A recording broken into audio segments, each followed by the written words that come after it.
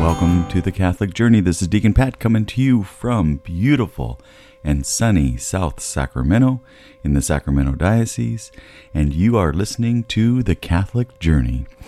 So, today we are going to talk a little bit about prayer. This coming Sunday, we have some wonderful readings and a gospel that will be shared with you at Mass, but I'd like to talk to you a little bit about the secret to living Lent. As you know, we started Lent just a couple of weeks ago, and we're into the second Sunday of Lent. And here's something to ponder. The natural seasons of the year give a rhythm to life. Each season provides nature with something it needs to keep growing. The same thing happens in the church with liturgical seasons. In each liturgical season, God sends us graces we need in order to keep growing in wisdom, holiness, and happiness. But these graces don't benefit our souls automatically, the way sunlight benefits plants. Rather, we have to take them in on purpose. But how? How can we bathe in the supernatural sunlight that will make us grow, make us better, make us change during this liturgical season? Today, the Church reminds us of the most effective method we have for drinking in all the graces God wants to give us during this Lent: prayer.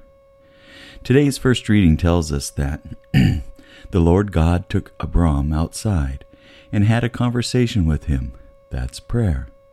The Psalms give us an example of King David's prayer in the face of danger. Your presence, O Lord, I seek. Hide not your face from me.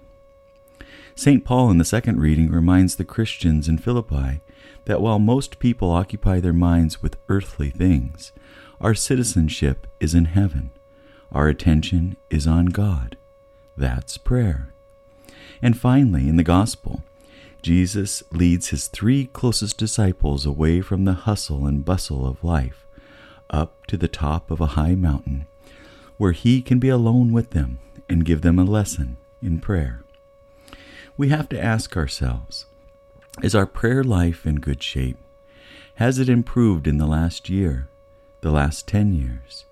If it's out of shape, we won't be able to drink in the graces God wants to give us this Lent, the ones we really need.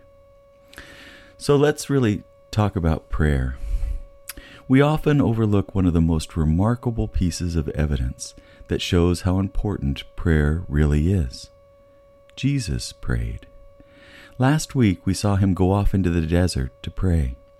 In today's gospel passage, we see him go up to the mountain to pray.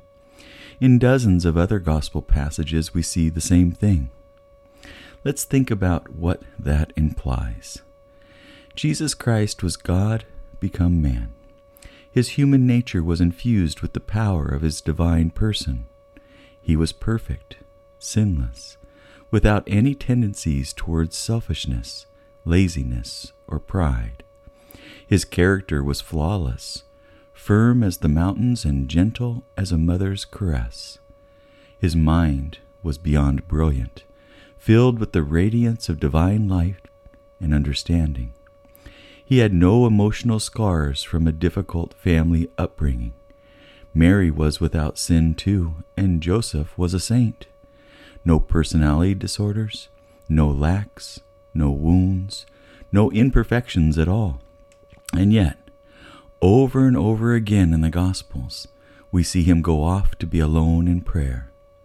Jesus took Peter, John, and James and went up to the mountain to pray. Sometimes we even read about how he had to get up early to make time for prayer.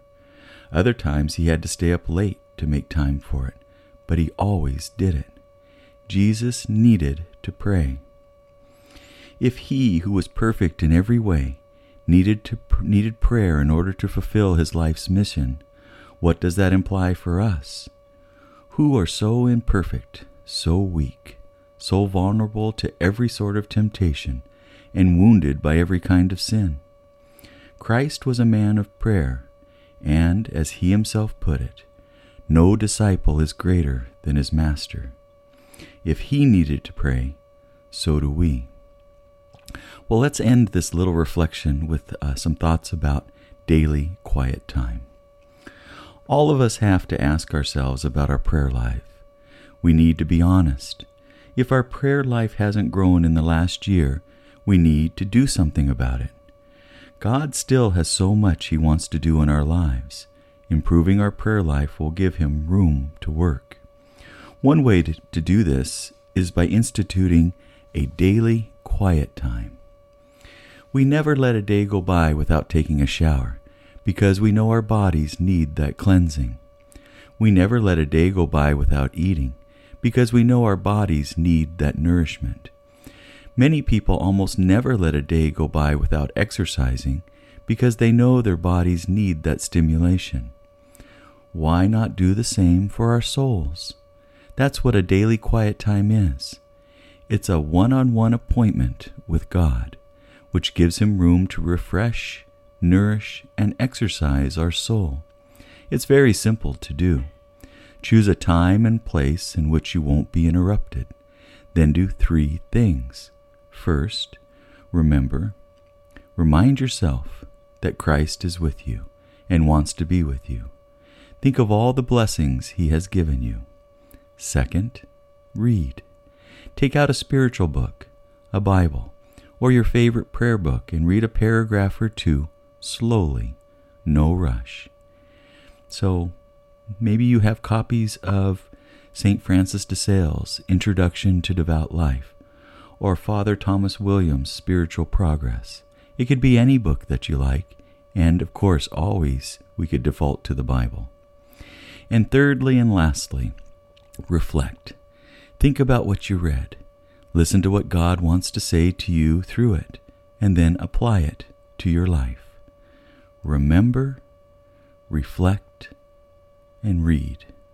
Actually, let me say that in the proper order. Remember, read, and reflect.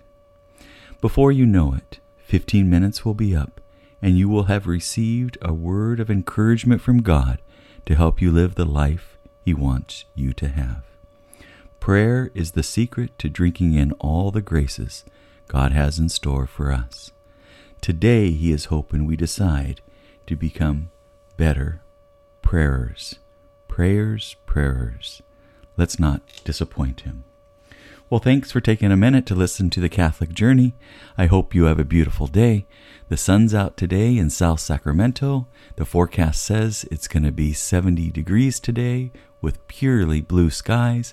I hope to hop on my motorcycle and head up into the hills where I can be close to God in some quiet time. God bless and have a wonderful day.